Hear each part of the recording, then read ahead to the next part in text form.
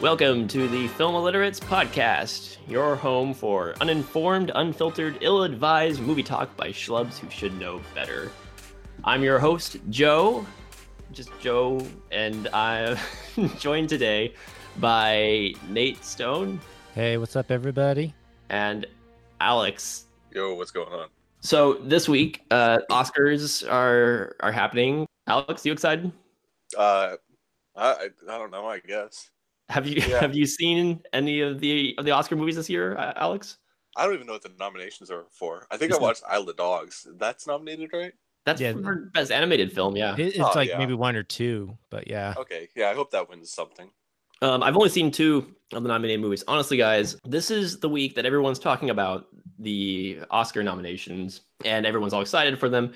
We were planning on doing an Oscars episode. Mm-hmm. And then Nate and I were talking about it, and we're just like, we're not excited about this year's Oscars. I haven't seen very many of the movies that are nominated, and the ones I haven't seen, I'm just not super compelled to really get out and watch a whole lot. I know. Yeah. I mean, I don't want to get on the political end or on a soapbox or anything like that, but let's just say like this year for how the Oscars have been planning for the ceremony has been kind of the worst. The fact that they couldn't even get like a single host secured days or even months before, and this whole like thing, I guess, that they kind of resolved this past week with like not going to include like four of the awards to be aired live, like they were going to do those during commercial breaks. It's just looking really bad on the Oscars, and so I'm kind of like I'm not really bothered at this point. So yeah, I heard they cut some awards. Which ones did they cut? So they were the big ones. They were like best cinematography, editing, at live action. I know. And here's the thing. Thankfully, there was a committee with a lot of filmmakers like Scorsese, Tarantino, Spike Lee, who wrote a petition and got that, rebutted. And so basically, the Oscars are still going to include those during the airtime. It's just going to be a longer show. But it just comes back to the fact that the Oscars is just, it's just a broadcast programming. And it's like, I don't know. It's like, I still watch the Oscars, and I still get interested in them. I still have a contest I do every year with some of you guys, and I'm still into the Oscars. But just when we looked at this year specifically, we were going to start talking about the Oscars, and I realized like this is going to be the worst episode we've ever done, because I know we're film illiterates and we're uninformed and everything. But I was just so uninformed to the level that it wouldn't have been an interesting conversation. Yeah, it'd just be pretty much me just listing all my opinions, because I've already kind of seen like maybe 80% of the films this year. So what we're going to do instead is we're going to have something crazy that I thought up today. Is we're going to have our first grab bag episode. This is the equivalent of the in case of emergency break glass scenario. So we've spitballed here just before going on this episode. We spitballed a whole bunch of just random off the wall weird ideas. And they range from legitimately interesting conversation topics, all surrounding movies, to terrible ideas, to reviews of movies that some or all of us may or may not have seen. So we wrote down a whole bunch of those, and I put them all in a box here, and we're just gonna draw out a few of them over the course of this episode. And I'm gonna keep this box around, and I'm gonna add to it whenever I think of another random topic to add. And just whenever we have another episode like this, where we just like we have an emergency, we need a topic, we'll do another grab bag episode. So we'll see how this goes. This is our first emergency trial run. Yeah, the trial run. Exactly. Can we talk about the trial? Maybe Orson Welles' we trial? already did that. I know. Thank you for asking. We have a video on the trial. Yes, we do. You should check it out, as well as our director's spotlight of Orson Welles that we just did last week for the podcast. So we're gonna do that for the second half of the episode. But before we get there, of course, we have what we've watched segment coming up. Oh yeah, our homework. Okay. Very, very oddly. So I guess Nate, you want to go first today? Oh, why don't we let Alex go first this time? He always kind of too kind. No, we always leave him for like the middle or the last spot. Let's let him take the head this time. All right, Alex. What animes have you watched this week? Well, okay. I mean, a couple podcasts ago, I mentioned I was going to go see A Silent Voice. So I got to go see. It's Koi no Katachi. It's Silent Voice in theaters. It's oh my god, it was amazing. So basically, Alex, you're a big wet slobbery mess at the very end. Throughout the week, man. Yeah. Oh, it just continued. So It was one of those movies where it just stayed in my head like for the whole week. I'm just imagining Alex basically kind of like hugging his pillow with a Ben and Jerry's, just kind of like crying. It's like, why? It's so, to give context for the people who aren't familiar with it, it's this movie produced in Japan. I want to say it's produced by Kyoto Animation, which is a pretty well known studio, really well known for their like really gorgeous animation. This movie absolutely showcases that. But it's the story of a kid from high school, boy from high school. Well, starts in elementary. A new girl joins their class, but she's deaf. And the kind of main character that we're following, this boy, he's kind of the troublemaker, a bit of a bully as well. And for whatever reason, he bullies her because she's different. She can't hear. She's weird. So he bullies her to the point where she leaves the school. And after that point, he starts losing a lot of his friends, starts kind of losing really kind of his place in the world until he gets to high school and he finally decides to try to find that same girl and try to make amends and become friends with her. And the story kind of follows his path along, first meeting up with her and trying to make everything right. But it's a really just fantastic movie. The story, as it goes along, can be a little bit hard to follow. I think the director had mentioned that she wasn't too concerned with specifically making sure everything flowed really well together, but instead focused more on the overall feel and the overall emotion kind of present in each scene in the movie as a whole.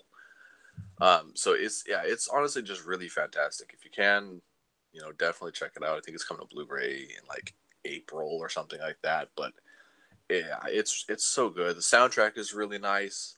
It's very minimalistic. It's mostly just piano. It's interesting and the way they recorded it. They had a microphone and an upright piano.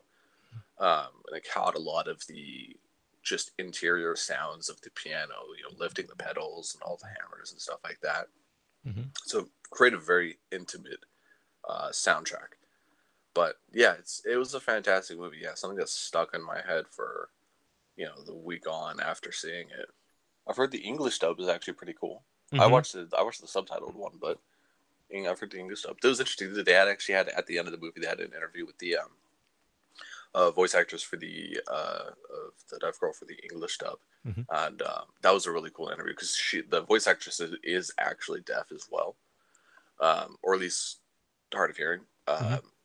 So it was cool just to hear her kind of story of being asked to do the movie and how happy she was to do it. But yeah, I mean, Joe, you should check it out.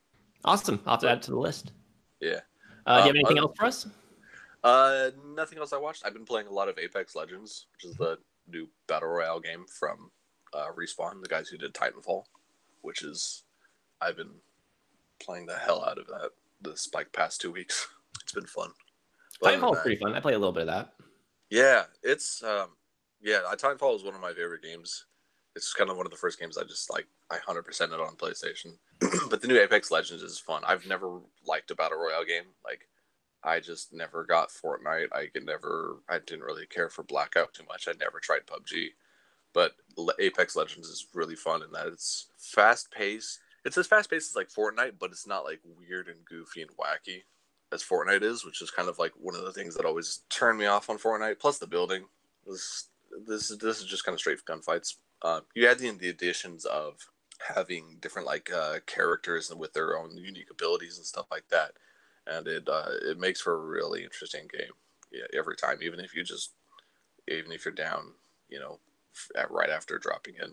So, and it's free to play. So you kind of have like almost no excuse to not try it just based on that. Well, I mean, I do, since the only game system I have is a Super Nintendo and an You have, NES. you have a PC. I don't. I don't have a PC. I have a Mac. Oh, it might be on Mac. I don't know.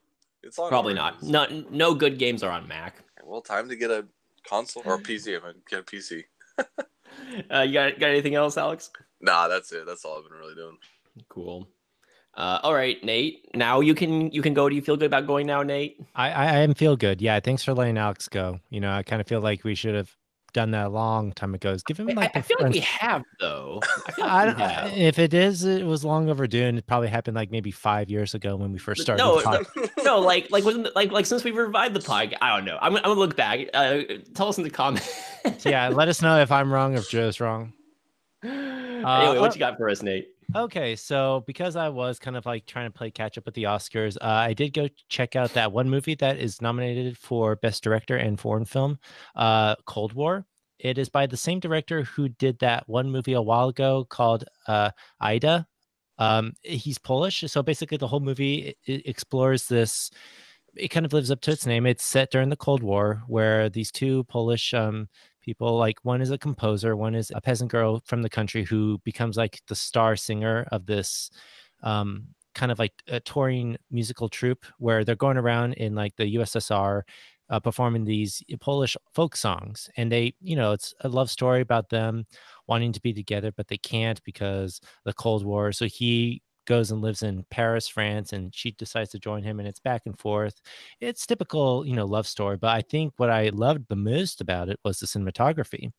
It reminds me of a lot of like Robert Bresson and a lot of like Jean-Luc Godard, French New Wave films. Like, it's interesting how the style of it kind of switched. Like when they're in like, you know, kind of like Polish land, USSR occupied Polish land.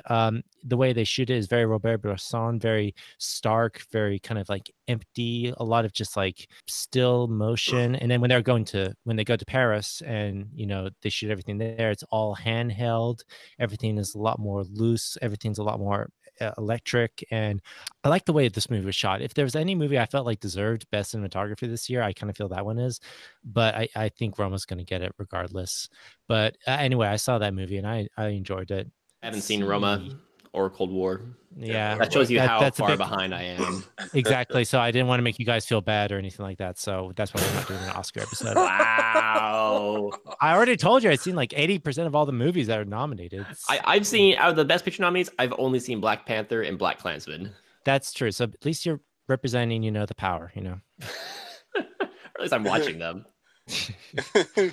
Let's see. So the next one I also watched this past week, I decided to check out this one movie called Before Sunrise by director Richard Linklater, one of Joe Campbell's favorite film directors. Don't even get me started. Okay. Oh, but you love Boyhood so much. We all know 12 years. Okay, for those who don't know, just quick aside, I'm not a fan of Richard Linklater in general. I liked a few of his movies. I liked was it A Scanner Darkly? I liked A Scanner Darkly, and I liked School of Rock. Oh yeah, School of Rock's good. In general, though, I'm not a fan of Linklater. I did not like Boyhood. I do need to see the Before trilogy though, because it's in the Criterion Collection, and everyone tells me it's good, and I need to check it out.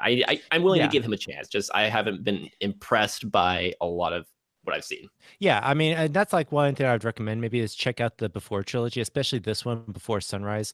This movie has a young Ethan Hawke and a young Julie Delpy just before they were big, well-known actors. And what makes this movie so interesting is like the premise of it is very basic. Two lovers meet on a train, and then for one night they just, you know, walk around Vienna, you know, exploring and talking. And really that's all it is just these two people talking.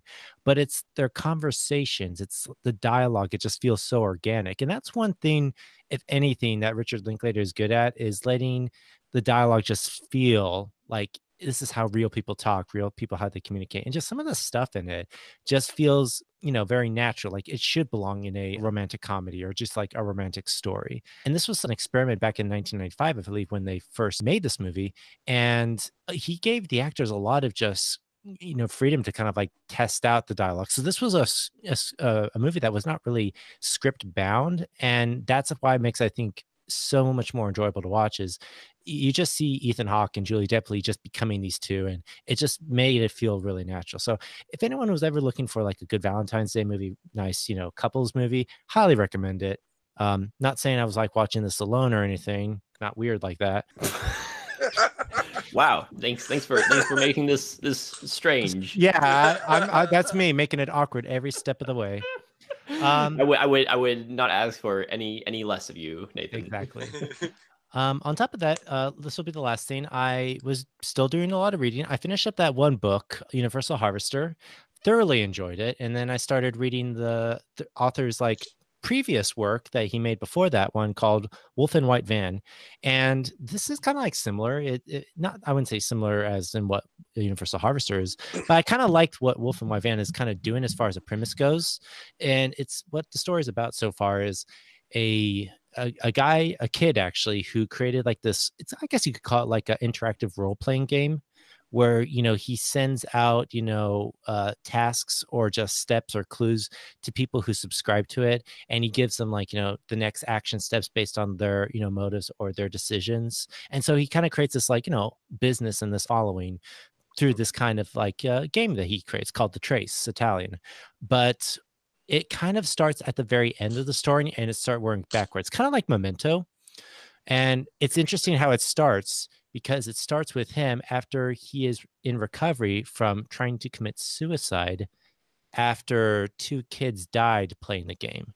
And so it's kind of interesting just seeing how this whole thing started.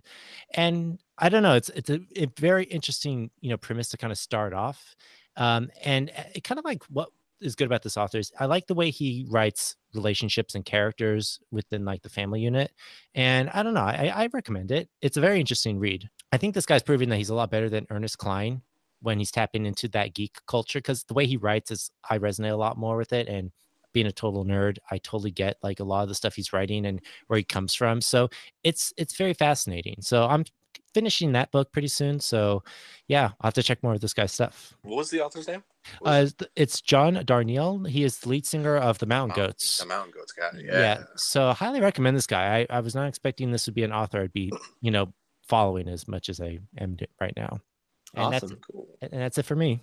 Sounds great. All right, so just jumping real quick. So I recently finished watching the TV show Bates Motel for the first time. Oh, yay. I had watched the first, I think, 3 seasons all the way through before, and recently, since the show has ended, I decided to go back and rewatch the first 3 seasons and then finish the last 2. So I watched all 5 seasons over the course of a few months. And this is the last Psycho-related property I hadn't seen yet, actually.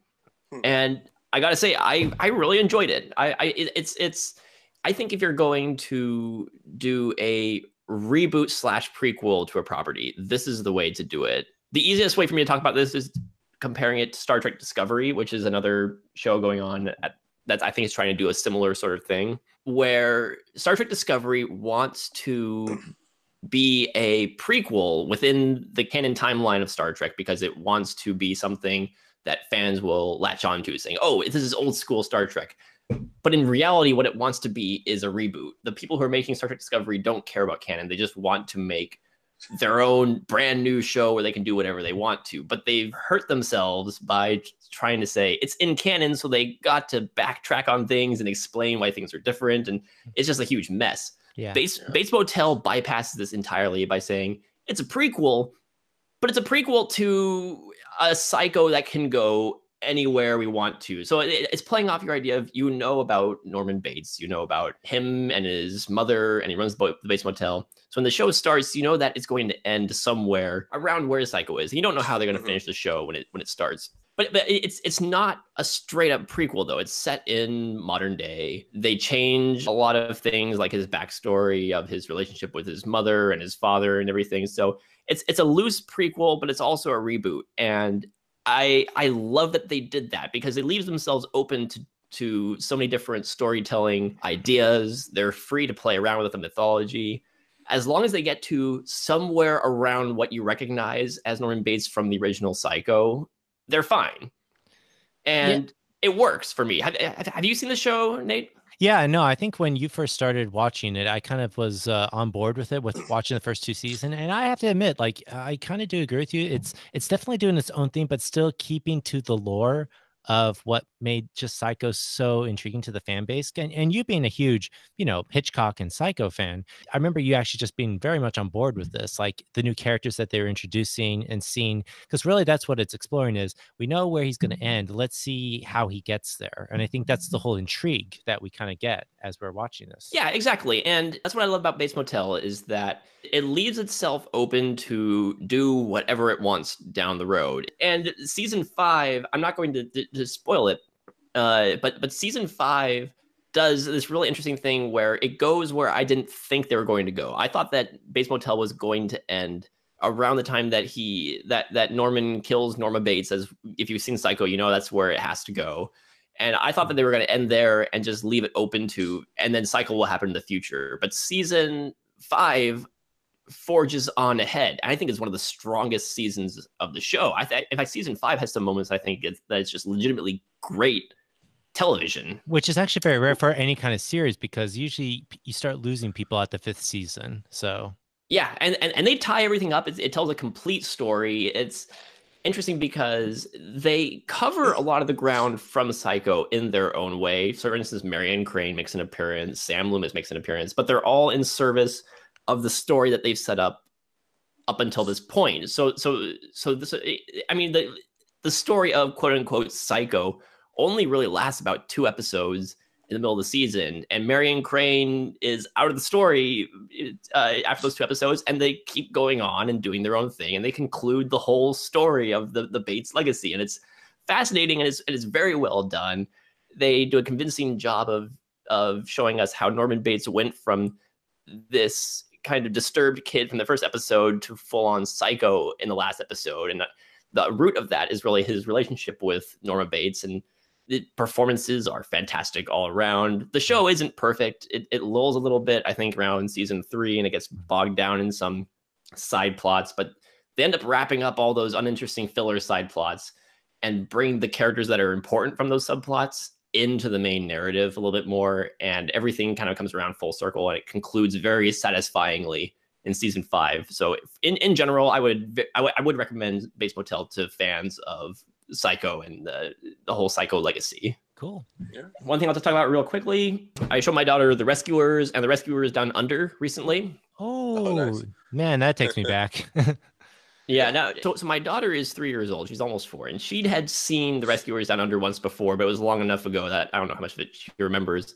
But it's interesting watching these 2 movies back to back for me because I didn't grow up with The Rescuers. I only grew up with The Rescuers Down Under. Same, actually. I do kind of remember that. And it's Weird. like, which is kind of like you start off with Rescues Down Under and you're just like, oh my gosh, it's so cool. It's action packed. And you just introduced to these characters for the first time, which they do a good job. Like, even though they're from, the original movie. And then you watch The Rescuers and it's so toned down because obviously it came out at a different era. Yeah, I mean, The Rescuers is a fine little movie. I watched it maybe once as a kid and it left very little impression on me. Yeah. But it's got a few scary sequences. There's a sequence where the little girl Penny has to pry a diamond out of a skull. Yeah, Well, dude, that part's scary. The well, water coming up. It's pretty because, terrifying. because it's in a cave that's like, as the tide comes in, it starts like filling it up. So it's like it's time against the elements at that point. And she's prying a diamond out of a fucking skull in a Disney movie. Yeah. But the first movie's okay. It's a fine little movie, but it will always live in the shadow of The Rescuers Down Under. Guys, honestly, Rescuers Down Under is a competitor for my favorite Disney movie. In fact, I feel fairly confident saying right now, I think this is my favorite animated Disney movie. I mean, honestly, it's like when you start off with an opening credit sequence where you're just like soaring across like the landscape of the Australian continent with that music just railing in your ears like that. It's just, come on, you get pumped up. Nate. What? No, Never do that again, please. Am I offending some Aussies right now? I should Probably. You're offending everybody. Okay, fine. I'll go back to eat my kangaroo. It is a beautiful movie, and the animation style, just the stark difference between the Rescuers and the Rescuers Down Under. Like the Rescuers looks kind of, I don't know, coarse by comparison, the art style, whereas the Rescuers Down Under, I believe it's the first movie to be completely animated in a computer, actually, from beginning to end, because they drew the animation, scanned it into a computer, and then colored it in and drew over it in a computer, and it looks absolutely beautiful. It's epic, man. And it's all in service of this rousing, thrilling adventure movie. And a big part of what makes this movie so great, and what makes it, I think, my favorite Disney movie, is a competition with Pinocchio and Beauty and the Beast, but I think Rescuers Down Under has both of those beat for me, is McLeach, the villain, voiced by George C. Scott. He is the villain that I always hold up as a shining example of what villains in kids' movies should be, and an example of why you can make dangerous, perilous situations for kids in movies. Like, this guy tries to feed the kid to crocodiles. Oh my gosh! By shooting a rope with this shotgun or this rifle or whatever. And I'm watching this movie. I'm just like, kids like a good thrill, and I think it's good to put kids in peril in movies, and I think that kids will appreciate it more in the long run. I think if you neuter things a little bit too, I mean, you don't want to go too far, obviously. Yeah, but if you neuter things too much, though, like it's not going to have the same kind of effect on the kids. They're not going to remember it. It's not going to scar them as much. Yeah, exactly. Of course. Yes, because that's what we're out to do, is scar children. Yeah. No one's gonna get scarred from kids turning into donkeys from Pinocchio. Oh my gosh! And that being one of your favorite movies, Joe. So yeah, we already kind of know where you were coming from. So Rescuers Down Under, high praises for that movie. I absolutely love it. Last movie I'm going to talk about briefly, and Nate, you might have something to say about this too, is I got to the theater and I saw the new Robert Rodriguez joint, Alita, Battle Angel. Now, can we call it a Robert Rodriguez, or it should be a Robert Rodriguez / James Cameron? Because James Cameron was pretty much helming this project up until like the last few years when they actually started filming it. I think that's fair. Yeah. But I do think that this is unarguably a Robert Rodriguez movie as well, though. Like, I see the James Cameron influences, but I would say just as much as it's a James Cameron movie, it is equally also a Rodriguez movie. Like both of their handprints are all over this movie. Yes, I agree. Just because, like, you can see it in just the story, you can see in the adaptation that, this is something that a James Cameron picture would have: strong female character, high concept sci-fi universe, this world building. And then it has those Rodriguez moments that we love about Rodriguez, off the wall, just action sequences that just go from one thing to the next. And so this movie is based on a manga, which I haven't read. And if I have one complaint about this movie, now, as first off, I love this movie. For me, this is my kind of popcorn entertainment. It felt like a kind of an early to mid 2000s sci-fi action spectacle, but one of the better ones. So it's like, I put it in the same category as something like, it's gonna sound bad, but the G.I. Joe: The Rise of Cobra, but like a really good version of that kind of movie. Like one of those movies that relies on big set pieces and lots of CGI effects and a little bit of banter between the characters. But this one is taking that formula and honing it down to an art form almost. Yeah, actually, I want to comment something about this because, one thing that I was always hesitant about this movie is how well it's going to adapt into for Western audiences. Because one of the few things we've seen in the past that Hollywood has tried and failed countlessly is adapting manga and anime into a, action movies like Ghost in a Shell, that bombed, on Flux, that bombed. And this one, we have yet to see what, its end result's going to be. But so far from what I've seen, I thought doing well at the box office. It is. And I think what just made it work so well is, I think the splitting of the creative powers of that, where, James Cameron wanting to do this project for a long time, having it in development for so long, but then letting Rodriguez do his magic to make it work. Because I think when you get down to it, it's cyborgs battling cyborgs and motorball racing, and there's a lot of stuff in here where it's like, it's fun. And one thing that Rodriguez has always been great at doing is just making those action sequences fun to watch. The CGI doesn't do the whole uncanny valley effect. It's not going for realism when you think about it. Even like the main character, like, with her, the giant anime eyes and just kind of like the weird proportions of her face. It's like, it's at a certain point, you get past that and you start to embrace, like, yeah, this is fun. This is going to be entertaining. And I think that's one thing I think Rodriguez just brought to the table is he just made it really entertaining to go along with it. If I have one complaint about the movie, it's easy to see where the seams are between storytelling elements that were probably divided up into multiple books. For instance, there's characters. I think there's one guy, Zatan, who's a bounty hunter. I wouldn't be surprised at all to find out that his whole story is contained in one book, and then maybe the motorball stuff is contained in another book, because it feels like a whole bunch of kind of mini stories strung together, but they string together very well. I'm not saying that it necessarily hurts the movie a whole lot, but it's one of the few things where watching it you can kind of see, oh, okay, it's a little strung out, but the movie itself is very entertaining. I think Rodriguez brings his own weird flair to it. Some of the stuff that you've seen from Dusk Till Dawn, Desperado, and even Spy Kids, some of the weird, goofy stuff from Spy Kids, he brings all that in here, but it's restrained enough that it's palatable to mainstream audiences. But at the same time, you have cyborgs ripping each other in half, and you got a cowboy with robot dogs and all this kind of strange stuff. You have at one point there's there's like people getting sliced in half and like a severed head and everything, and you're watching this and you just I think it's crazy that this movie got away with the PG-13. It must have been borderline R making this movie. Well, honestly, that was like one thing I was looking at a lot of people reviewing this movie is I think that's one reason why they got away with so much of it, because when you realize they're cyborgs slashing up cyborgs, the content's like a little bit more passable. But I think, Joe, like all the stuff you're listing off is why I think Robert Rodriguez is such a key component to this, because even just the whole environment, this whole Iron City, it feels like something came out of a Rodriguez movie. Just everything from like it's the street alleyways to, the mech shops.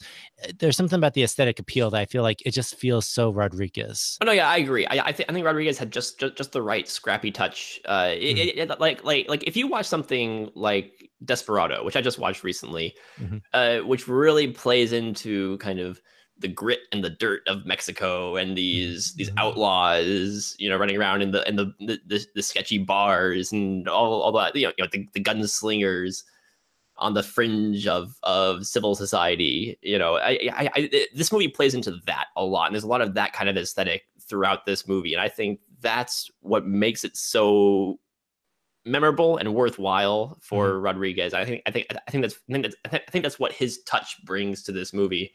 There's a shot early on which I thought was a perfect blending of Rodriguez and James Cameron's touch, which was where Christoph Waltz is walking through this junkyard basically.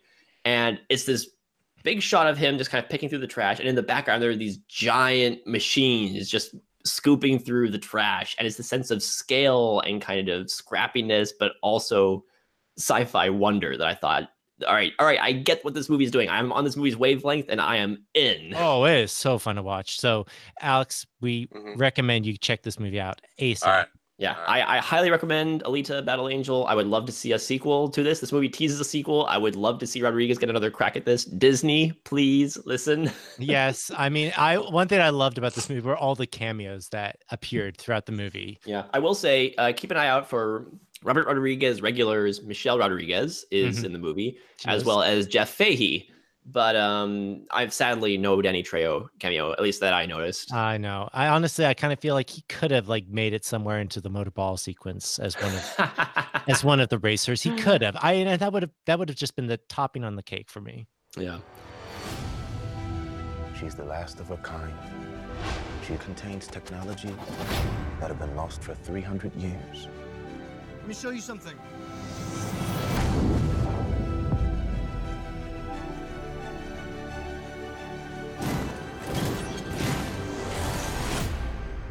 This body, I feel a connection to it. I can't explain. You know more about me than you're saying. Alita, some things are better left forgotten. And I'll find out for myself.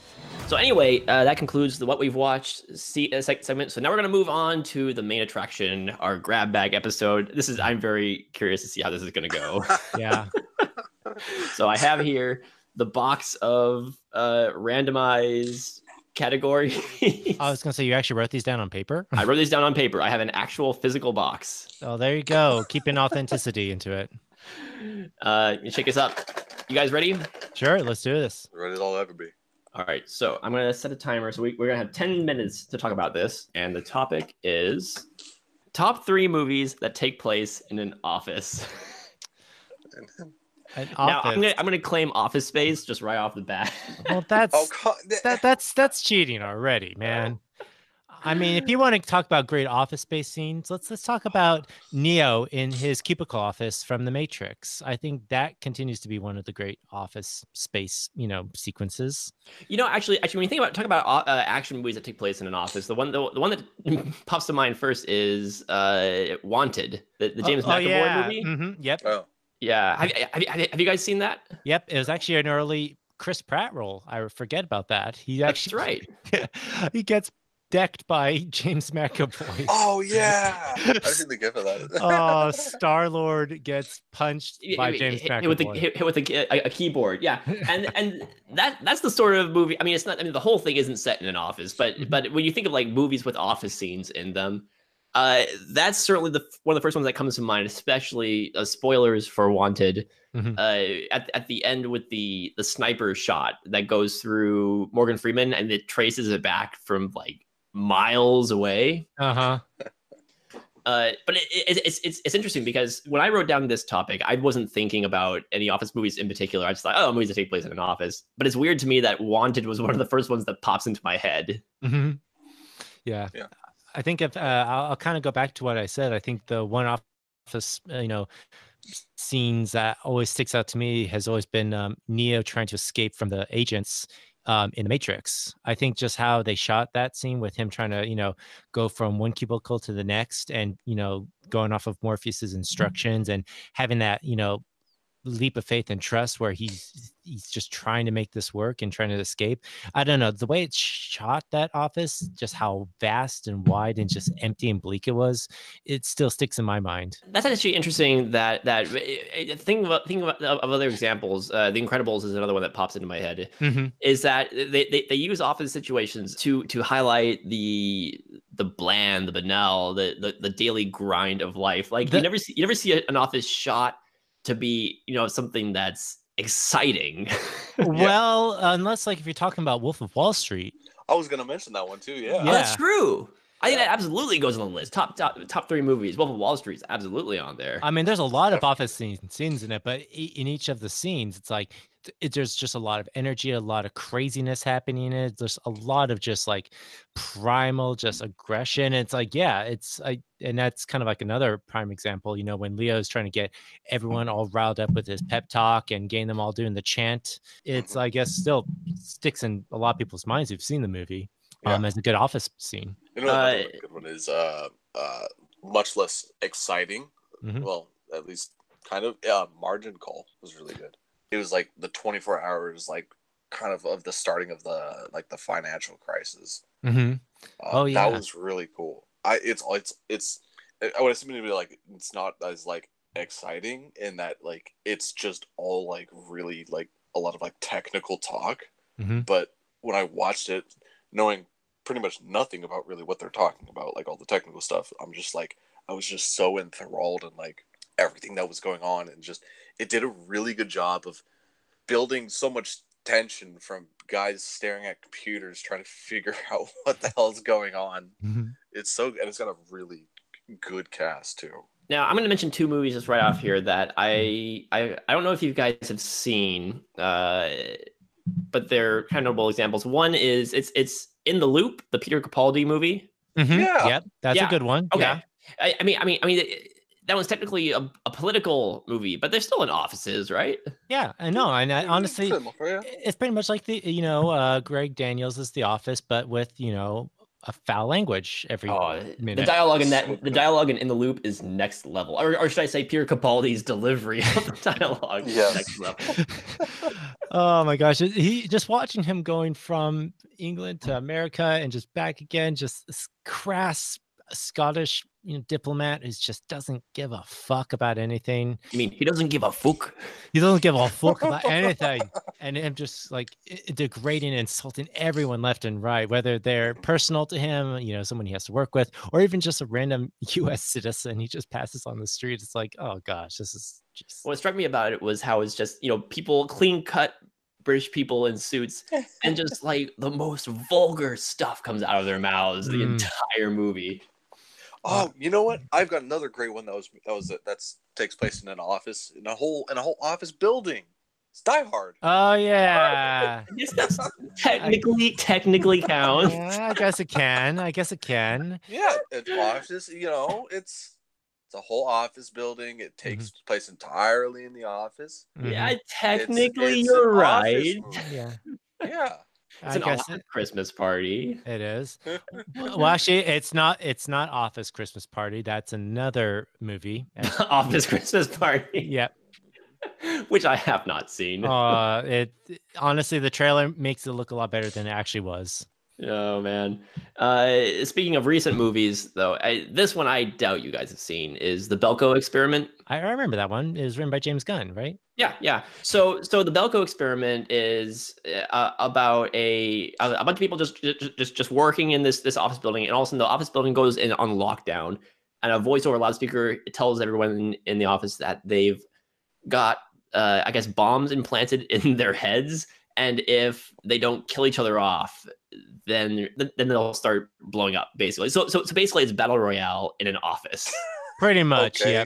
If you just say straight up office movies, this movie will probably pop into my head first, right after Office Space, because Office Space is like the office movie. And then after that, I'll think, oh, The Belko Experiment, which is battle royale in an office building, because it's all about what can you kill your neighbor with office supplies, just whatever they have on hand within the office, and how things can go from boring daily grind to 1,000 in a second. Here's another one that might be not technically. What about a guy walking between two office buildings? Man on Wire. Oh, you're stretching it. Yeah, you're really stretching. Yeah. You're stretching the wire on that one, Alex. You're walking that thin line between office movies. That's terrible. Yeah, just stop, Joe. Just stop. Let's go on to the next one. We're done. All right. Let's move on to a new topic. Let's see what we got here. Is anime a genre or a medium?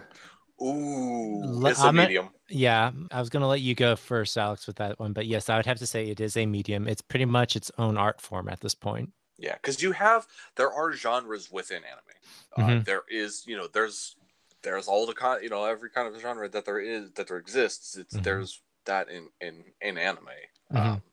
I'd say maybe not so. I was gonna say I've never really seen a Western, but then you have stuff like Trigun. Yeah, I was gonna say Trigun, and Cowboy Bebop in a certain way is kind of like a cyber Western. Yeah, exactly. I mean, so yeah, you do have every sort of genre in anime. It's definitely a medium. Yeah, I think when it first started off, obviously there was only so much, different genres of stories being told in anime form. This was like way back in the 80s. But I think anyone who's fans or even just followers of anime will recognize as its own medium, as an art form. So yeah, there are certain like trappings and stuff like that you'll find present in anime that you won't necessarily find in let's just say like Hollywood movies and stuff like that. So in itself, it's a good, it does make a good argument that whether or not it's a medium or it's a genre, because it almost can be its own genre, but overall, yeah, it's definitely its own medium, because you do have every other kind of genre present within that. And I almost kind of want to actually ask you, Alex, this kind of is going off this tangent of thought. Do you think maybe because it is it's considered its own medium, maybe that's the reason why it's been so hard to adapt it for like an American audience? Kind of like, for example, like with Ghost in the Shell, even like Alita Battle Angel, like it's just so hard to adapt it because there's something that's lost within that adaptation. Possibly. Yeah, because in my opinion, there's a certain aesthetic that anime just brings to the story that when you try to adapt it for live action, there's just something that maybe it doesn't resonate with audiences here. Oh yeah, yeah. I think part of also why it's not as majorly popular in the West. It's just because it's its own thing. It's different than the animation that, we'll just take the U.S. of course as an example here, but it's different than all the animation that we've had in the U.S. It's pretty vastly different. So I think it's just something that American audiences aren't really accustomed to seeing, and so it's different. Mhm. Everyone, and it kind of it can have its own like stigma and whatnot against it, which is really unfortunate because there's dumb anime, yeah, that Oh yeah. fully supports the stigma, but then there's so much good stuff about it too. I mean, Mhm. I was talking about Koi no Katachi earlier, but there's so many like incredible movies and series and whatnot. Mhm. I mean, I was recently thinking about how, or we watched a video or something about how anime movies have been completely snubbed at like Oscars and the Oscars and whatnot, unless Studio Ghibli makes a film that Yeah, year. and that's actually another thing is like, it's kind of some people who are, fans of anime will Hmm. sometimes consider Miyazaki films not really anime at all. Like they consider them their own type of animation, like its own medium itself.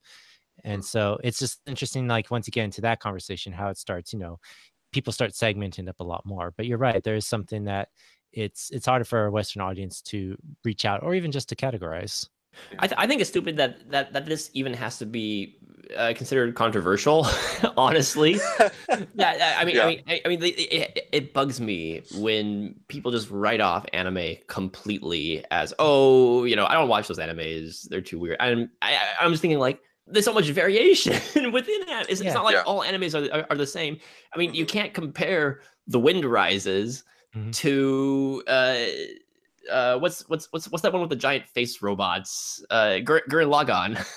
Oh, Oh. Gurren Lagann, yeah. Yeah. Those are completely different things. One is a grounded war story. The other one is an over-the-top action comedy. Yeah, and Yeah.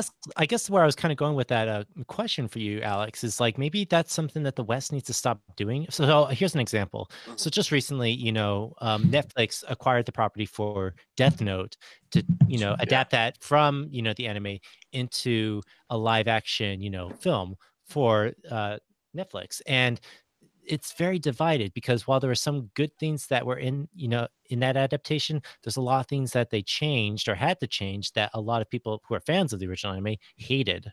And Mhm. so maybe instead of just trying to go through that effort of just trying to adapt into live action, maybe just bring over the actual anime property instead. I don't know. Instead Yeah. of like kind of trying to fight it, why not just like try to introduce the West a lot more to it? That's Yeah. just a thought. I agree with that. I mean, I know the vast majority of the anime community was not happy with the Mhm. adaptation just because it went off and did its own thing, and it didn't do it very well from what I've heard Mhm. as well. Mhm. So yeah, I think I feel like a lot of like the people who don't like anime or just don't want to get it. It's like they've seen like one like super off the wall like super moe series or something like that, and they're Mhm. like, yeah, it's all the same. It's all just this bunch Well, of even more so, like even in Japan itself, like they've done like actual live action adaptations of their own, Mhm. anime or manga properties. Yeah. Example, they've done like a live action version of Attack on Titan, a live action version of Full Metal Alchemist, and Yeah. I've seen like those films, and I don't know, it's just there's something that just doesn't feel right about it. Where I look at the anime, it's like this, there's something that's pure and great about this. So why go through all that effort just to adapt it for live action? And so I don't know. Yeah. And it seems like the ones that they try to adapt are always like the ones with a lot of, I don't know, the ones that would take like a lot of CGI and stuff like that. Yeah, and the CGI just doesn't translate very well. Yeah, exactly. It's like you can go with something way more grounded, way more just like real life stuff and have it adapted, or it'd be easier to adapt, Hmm. Exactly. just based visually. But yeah, they always go for like the really crazy stuff. I know. Yeah, I think just bringing over like a lot of the best stuff. I think that was kind of what to bring the best stuff to like the to the US. I think that's kind of what they were doing with like showings of Koe no Katachi, and similar movies and whatnot, and trying to get people to understand that there's a lot to it. There's a lot to the medium. Yeah. I agree. Give us our live action, the Grave of the Fireflies. Yeah. Well, there is an actual live action version of the Grave of the Fireflies, actually. Is there really? There is, yeah. If you want to, I'll post a link or something like that in this podcast, and people can go watch it somewhere online. Awesome. People can get traumatized live action as well as animated now. And awesome. We can just get Alex hating that kid even more. Yeah, man. Oh, kid. All right. Last topic is how to properly represent AI in movies. What? I don't know what I thought when I wrote this. I have no idea. I mean, okay. What are some good examples of representing AI in movies?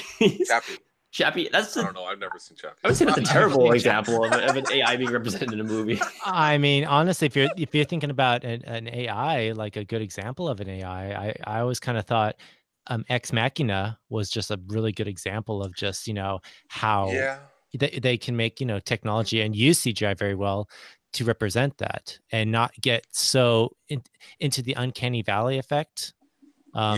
But then again, that comes down to like, what is the entertainment value that you're trying to bring to the story? With something like Ex Machina, you're trying to go with realism. You're trying to show that it is quite possible to start portraying AIs as close to human beings as you can. So I don't know. I mean, the first thing that did come into my mind when I was thinking that was, Ex Machina, and how I remember watching that movie and just being blown away with just the amount of detail with just doing the CGI for that girl. And it was just like, wow, we've come a long way. And this is how you can properly do it. I think some of the best examples of artificial intelligence in movies take your understanding of what artificial intelligence should be, which is your Google Assistant, your Siri, anything like that, where you talk to it, it talks back, it doesn't have any real sentient thought behind it. It just it gives you the predictable algorithmic dialogue that you're expecting. And I think movies that do AI really well take that understanding of artificial intelligence and ask the question, but what if it's more? So something like HAL 9000 in 2001: A Space Odyssey. Everyone knows that it's supposed to be this computer, this emotionless computer that does its own thing, but HAL is something more. And the people and 2001: A Space Odyssey is about the characters discovering that tragically over the course of the movie. Right. Or a less morbid example is Her by Duncan Jones. No, it's a Spike Jones, but Duncan Jones. Yeah, it's like you're mixing up your Joneses there, Joe. Spike Jones, yeah. Yeah, but that's actually another good example, because what that movie is exploring is like not only how dependent we are on those kinds of AIs, but how much we can still be convinced that they are the next best thing to a perfect human being. I was just revisiting that movie just a few days ago, just thinking about it, because I remember seeing that movie in 2014 and just being just amazed. Like, they built a whole movie on just this guy talking to his AI, and that's really all it is. But after a while, you are convinced that this AI is a real person, and it's kind of like it's taking that next step, Joe, as you were mentioning, what HAL 3000 from 2001: A Space Odyssey was doing, and bringing it almost like it's bringing it to life in a way that, like, it's not real, but it's probably realer than anything that we've ever seen.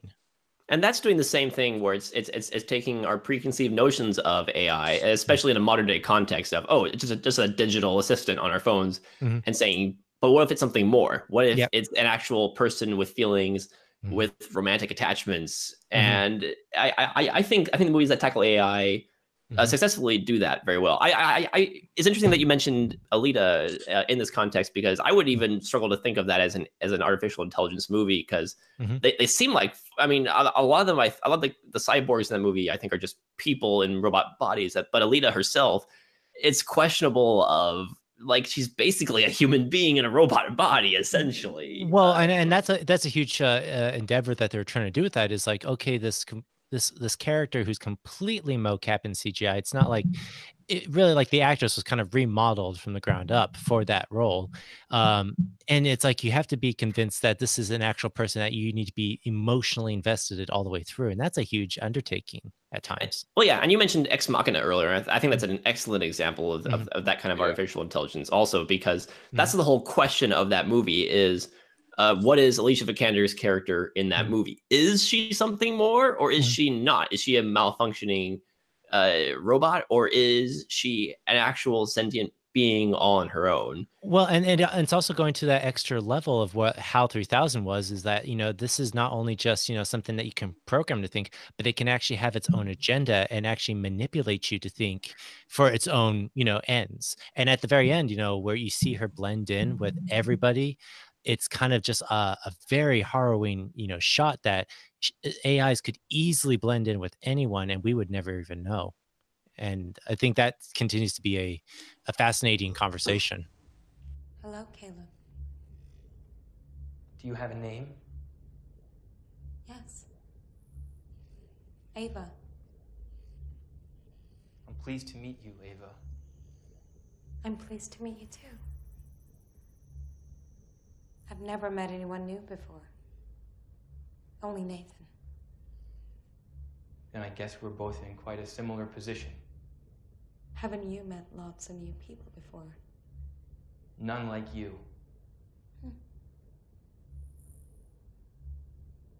So we need to break the ice. Do you know what I mean by that? Yes. What do I mean? Overcome initial social awkwardness. Do you have any examples you can think of, Alex, off the top of your head? iRobot.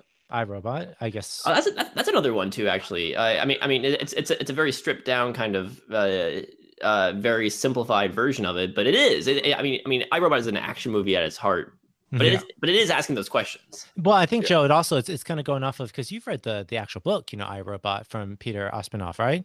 Well, pushes up nerd glasses. Yes, I have. And the movie is not based on the book iRobot so much as it's based on the other Isaac Asimov book, The Caves of Steel, which is a detective story with Decker in it. Well, either way, the fact that this,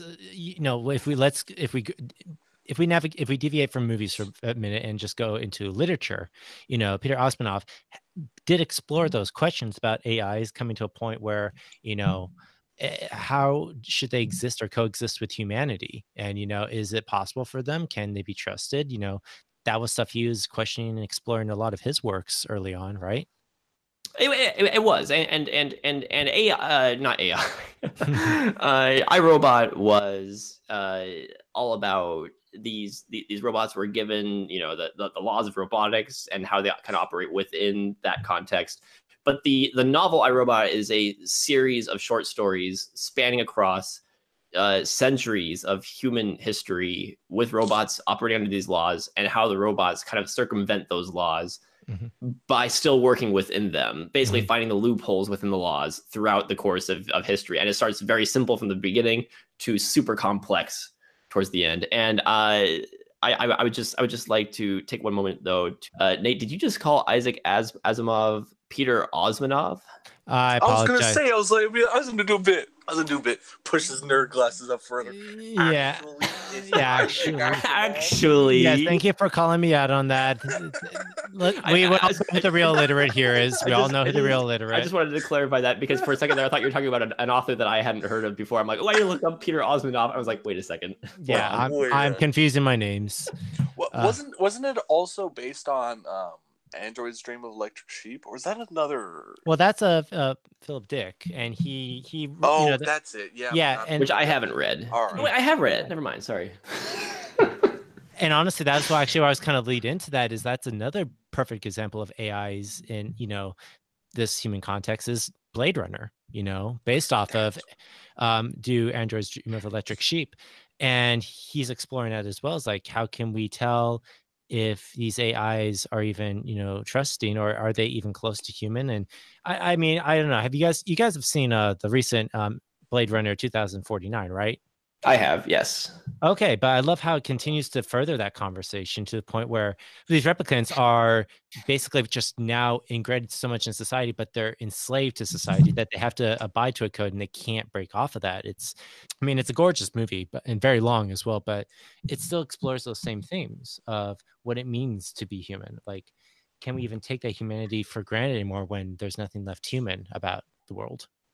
Yeah, I think for me, the artificial intelligence movies that I like the most are the ones that just kind of take the rote artificial intelligence, the kind of stuff like the ship's computer in Star Trek, the original Star Trek series, and take something like that and pushes it farther within the context of its world and makes characters kind of have to figure out, oh, this thing is actually intelligent, is actually alive. My phone actually has a romantic attraction to me. The ship's computer is actually trying to kill me because it holds resentments against me. Yeah. And those are the ones that interest me the most. Or there's a Colossus, the Foreman Project, which is about, oh, we built a supercomputer that can harnesses all of our nuclear weapons.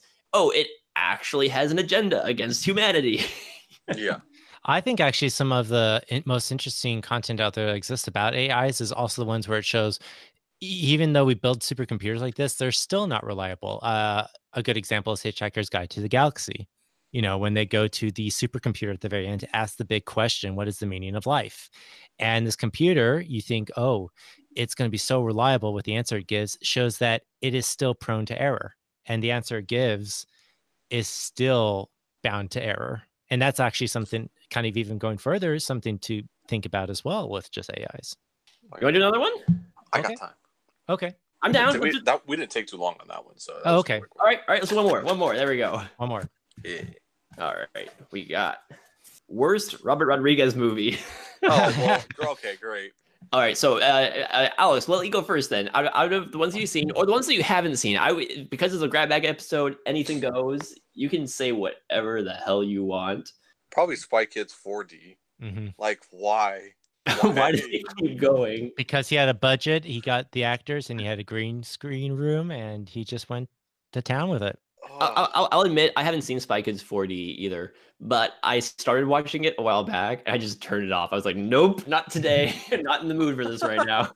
I need to go back and finish it though. I've seen the first 3 Spy Kids and it's diminishing returns. I absolutely love the first Spy Kids, but each one gets kind of consecutively worse. Spy Kids 2 is okay. Spy Kids 3D is pretty bad, but it's entertainingly bad. Mm-hmm. Okay.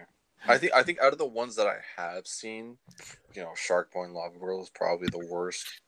Not probably, yeah, it's pretty worst, bad. Yeah. I guess I would have to say I remember The Faculty. I was not a huge fan of that. I mean, there's a lot of famous, actors in it, but there's just I didn't care for it at all. Yeah, I don't mind The Faculty actually. I mean, it's nowhere near my favorite Rodriguez movie. It's probably middle Rodriguez for me. I enjoy it just fine. I think I saw it for the first time a few years ago. Yeah, and maybe it's nothing to write home about, but it's a for me it was like a fun little B movie. Yeah, maybe that's the problem is because I saw it like later on in my life and I was a teenager and I don't know, there's something about I was like, I don't believe any of this. Yeah, I'm a teenager. I don't believe this crazy stuff is happening at this school. Yeah, this is what is this? This isn't realistic. I can't handle this. I'm gonna go back to watching my Robert Bresson films.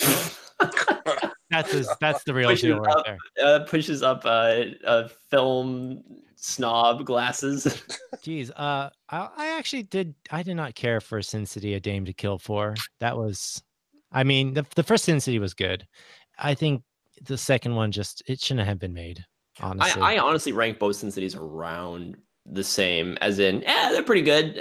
Sin City 2 is a little bit below Sin City 1, but those movies didn't really do a whole lot for me. I say this as a big fan of Robert Rodriguez. I love some of his stuff. Mm-hmm. The Sin City movies, which I know a lot of people love, just didn't really. They're fine. They're good. They're good movies. Yeah, I guess like just something about the first Sin City movie that I thought just was groundbreaking. It was like that first Zack Snyder, comic book, attempt where it's like everything is so overly stylized and lit in a way to make it look like a comic book. And I guess just the commitment to that is something I admired about it. Whereas like for Sin City Damned to Kill For, it brought nothing new to the table. For my 2 cents, worst Robert Rodriguez movie is hands down The Adventures of Shark Boy and Lava Girl. Oh yeah. That movie, I enjoy the conceit behind it, which is the idea that I think it was a story that his kids told him, and he said, "Hey, just make a story. We'll put it in a movie." And they did that. Like the movie feels like that. Yeah, that doesn't make it a good movie. No. But on top of that, though, I mean, if that was it, I could enjoy making the movie if it was well made. But the movie just goes all in on everything I think a lot of people today associate with Robert Rodriguez, which is crummy CG, tons of green screen, cartoony stuff. The stuff that he started in Spy Kids and just slowly degraded down to Shark Boy and Lava Girl, which is where it feels so artificial that it's difficult to latch on to anything. The effects don't live up to even 2005, just when it came out, 2005's standards. I know but that kind of goes back to what Robert Rodriguez, everyone knows Robert Rodriguez for is he's just one of those run and gun one man crew kind of guys. He's the guy. I appreciate that about him. Yeah, but it's like that this is a good example of where you see the flaws of that kind of filmmaking style. Like it worked really well for like his early days when he would do the shorts and the El Mariachi, trilogy, and it worked for that. But then you kind of like get into this, the CGI and the green screen, and then you really start seeing those flaws really poke through. And maybe when I was going to see Alita, that was like the one concern I had, but it was also the stuff I knew that I'm going to have fun watching, because I think he's very aware that he doesn't do CGI really well, and he just still has fun with it. That's why he had James Cameron to get his back for that. Oh yeah. Let go of your life. Ride his pulse and you'll forget. Slow down, your time will come. If not tonight, surely by the dawn. Just take it like a man. Let's let you know what we've got a couple minutes left. Let's go ahead and quickly go with best Robert Rodriguez movie, also, just to end on like a positive note on him. Okay, first off, I want to say Spy Kids for me is like a 5-star. It's not like a 5. It's a 5-star movie. Spy Kids is a modern children's movie classic.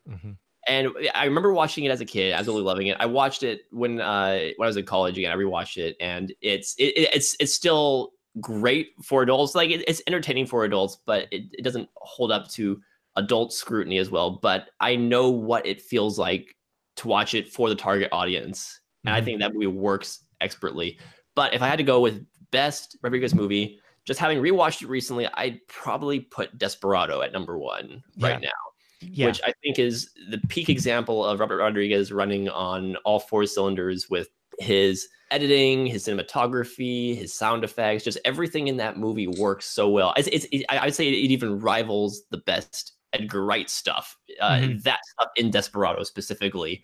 And it's all in service of making Antonio Banderas shoot all the guns and kill all the bad guys. And it's an incredibly well-made, fun movie. But next to Desperado, very close second, From Dusk Till Dawn, which is just peak cult movie, just right there. That was actually going to be my number 1 choice, is like my favorite Robert Rodriguez film, like his best work is that movie, just because of the tone shift halfway through. Like the very first part of it, you can definitely tell Tarantino was just going to town with like building the characters up with the story. And then at that halfway point, everything goes crazy when they go to the club, and it just becomes this whole like shoot 'em up vampire fest. It's amazing. But you see everything that Robert Rodriguez is good at in that movie, and just not only just building good tension between actors, but then also just really just having a lot of fun with just those finale scenes. Yeah, absolutely. Alex? I'd say probably Sin City. Sin City over Spy Kids. Yeah, we're Shed a so tear. Spy No, Kids. Spy Kids any day. I did. You did not like Spy Kids, I remember Alex? no, like it's weird. I think it's really weird now. When I watched it as like a kid, I thought it was really weird then. I've never really been that big of a fan of the movie. It's Nah. just Oh, it's a weird movie. I'll give you that. Yeah. Because I like I remember being a kid watching that opening sequence where he's telling the story of his marriage, and I just as a kid I'm like, I'm in. All my kid money. Here you go. Give me this movie. It's this adventure comedy action spy movie. I'll take Sin City over Spy Kids any day of the week, man. All right. Fair enough. Alrighty, I think that'll wrap us up then. That's just around 10 minutes there. That'll wrap us up with our special Oscar episode of the Film Illiterates podcast. I'm going to keep this box around. I'll just keep adding stuff to it as I think of them. And who knows? Next time we need an emergency topic. We'll dive in here again. This is our in case of emergency break glass. Anyway, Nate, where can people find you? Well, as always, you can find me here at the podcast for Film Illiterates. You can also check me out on Instagram at Nathan Stone Films. Or, you know what, don't follow me on Facebook. I don't want you guys stalking me. Why would you throw out Facebook as an option? Don't. Yeah, you know what people are going to do now? They're going to search your yeah, Facebook. exactly. Yeah. Alex, where can people find you? You can obviously find me here, but you can also Here. You find me On the find podcast. Right Alex. here. Film Not Illiterates. there, just here. Where is here, Alex? filmilliterates.com. There we go. There's the plug. I'm also on Rate Your Music under the username Half Scrim. You can find me on Letterboxd. I don't even know how you search for people on that. Alex Patton or Half Scrim. I don't even remember. One of those. And then you can find me on Twitter at Alex D. Patton. I don't really tweet much, but you can follow me there if you want. Why do you keep promoting your Twitter account at these Dude, plugs? I don't even know. It's something that I have that I can promote that it's like open and public. I mean, my Twitter is just like retweeting game stuff. So if you want to know what games I'm interested in, sure. Sometimes I post highlights of me playing Destiny on there. So go for it, man. Yeah. Go for it. Hit up Alex on Twitter, and where you won't see it. And you can find me on Twitter at Film Illiterates. I'm also on Letterboxd. You can find me at film-illiterate, or just if you search Film Illiterates on Letterboxd, I'll probably be the first thing that pops up on there. And of course, you can find me along with our charming co-hosts, Nate and Alex, today at filmilliterates.com, where you can find more videos, podcast episodes, and all sorts of good, mediocre, whatever stuff. Are we going to be getting any more videos in the near future, Joe? We are, and I plugged it on the last one, and that's the one I'm still working on right now, and it should be out by the end of February. Okay. I'm holding myself to an ultimatum there, a deadline. So so it's not just podcasts that we're doing. We got videos coming. We got videos, yeah, and look up at our backlog of hot takes. Watch our review of Repo Man if you want to get angry. Yeah. I can't there was one commenter who got really angry with you guys. Got so much hate for that video, and I can't say it's unearned. But that was the first film you guys decided to do, right? That was early. It was early in there. Our first video was Falling Down. Yeah. Oh yeah, that's right. Yeah, I think it was our second. It's been so long though. It's you guys started doing these way back in 2014, right? Something like that. Yeah. That's 5 years ago already. It's the internet. There is no forgiveness. No forgiveness at all. All right, so everybody keep watching movies, and if not, just hear us talk about movies. That was a great slogan. I just popped out of my head. And you killed it already. I killed it. Yeah, the steam's gone. Keep it easy.